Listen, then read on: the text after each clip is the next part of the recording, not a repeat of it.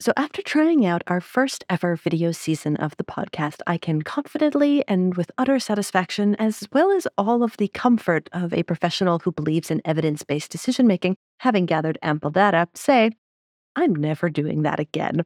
I will tell you why on today's episode of the Business Podcast Blueprint Show.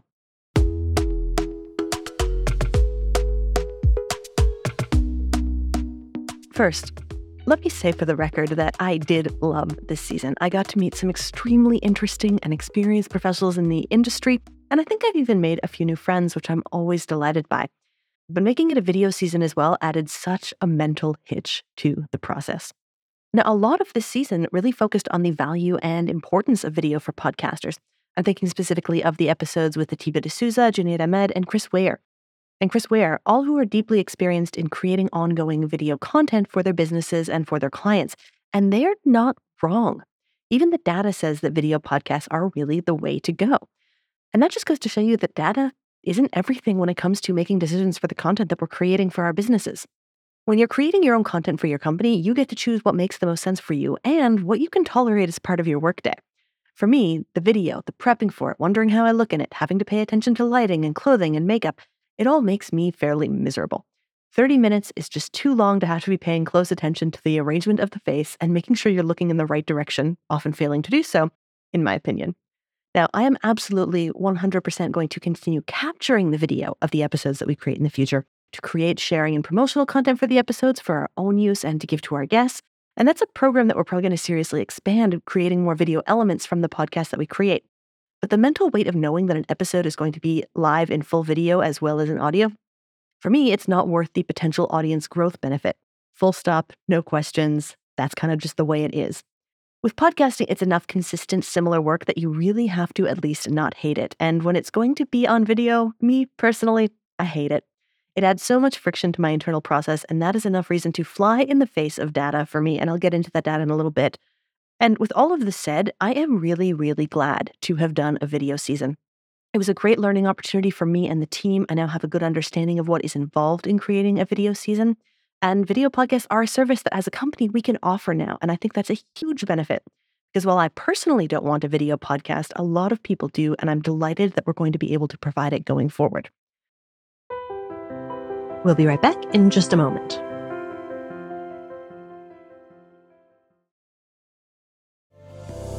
And now, back to the show.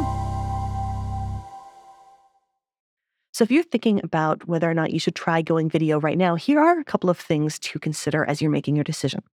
Here's that wonderful data I was talking about. According to the last State of Business Podcasting Report, 96% of the top 100 shows do have a YouTube channel, and 69% of those put their full episodes on YouTube.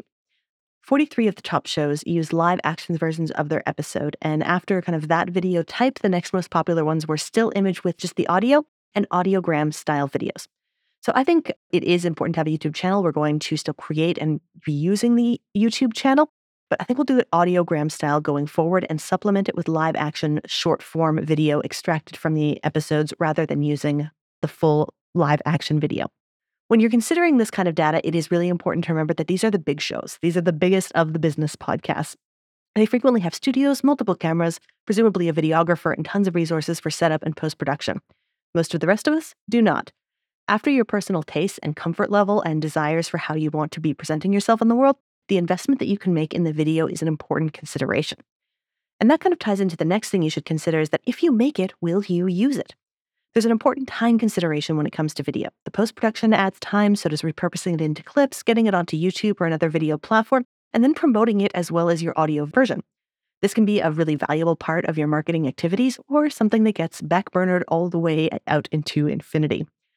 Repurposing and reusing are well and good on paper, but they don't mean much if you can't make or prioritize the time to actually do it. If you know that deep down you're probably not going to, then stick to a single platform that you can devote more time to. With this season close, I want to extend a huge thank you to all of the people who join me as a guest, all of you who listen, and to the team here at One Stone Creative for making it happen. I'm thinking about the next season now and how it should be arranged. I love the opportunity of having the show divided into seasons so that we can try different things and really have kind of insider experience of the different things that we recommend to and strategize with our clients. So right now I'm weighing two different possible directions for the next season. First is another 8-episode arc, but doing them as lives rather than pre-recorded, or a slightly longer season of 10 to 12 episodes, but released bi-weekly rather than weekly. Lives are something of a hotly debated topic within our team. The dynamic and the energy is very different than a pre-recorded show, and it's not always in favor of the listener. But with that said, it is a common strategy that can sometimes work really well for busy business owners who want that extra audience connection whilst making more evergreen, asynchronous content. Going bi-weekly is the other option. I like the idea of being able to spread conversations and promotional activities out over a longer, more consistent time. And many of our clients choose bi-weekly shows because they fit into their workflows and the other things they have to do just more effectively. By the data, many fewer shows release on an every other week schedule, but since our purpose for this podcast is now popularity, it's not a real concern. We can actually just experiment and try different things to find out what works best for us and our team. So there's still plenty of year left. We've got 3 entire quarters, so maybe we'll end up doing both. But either way, you're going to find out in early May when we start the next season, and I will be sure to report on our progress and what we learn along the way. Thank you for being here for another season. I cannot wait to connect with you again in the next one.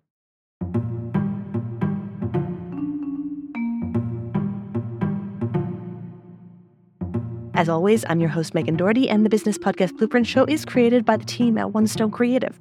If you're interested in connecting with us and with other podcasters, industry professionals, and experts, come and join us at our monthly strategy calls on the third Thursday of every month at noon Eastern. You can get the details at onestonecreative.net/strategy-calls. That's ONE stonecreative.net/strategy-calls.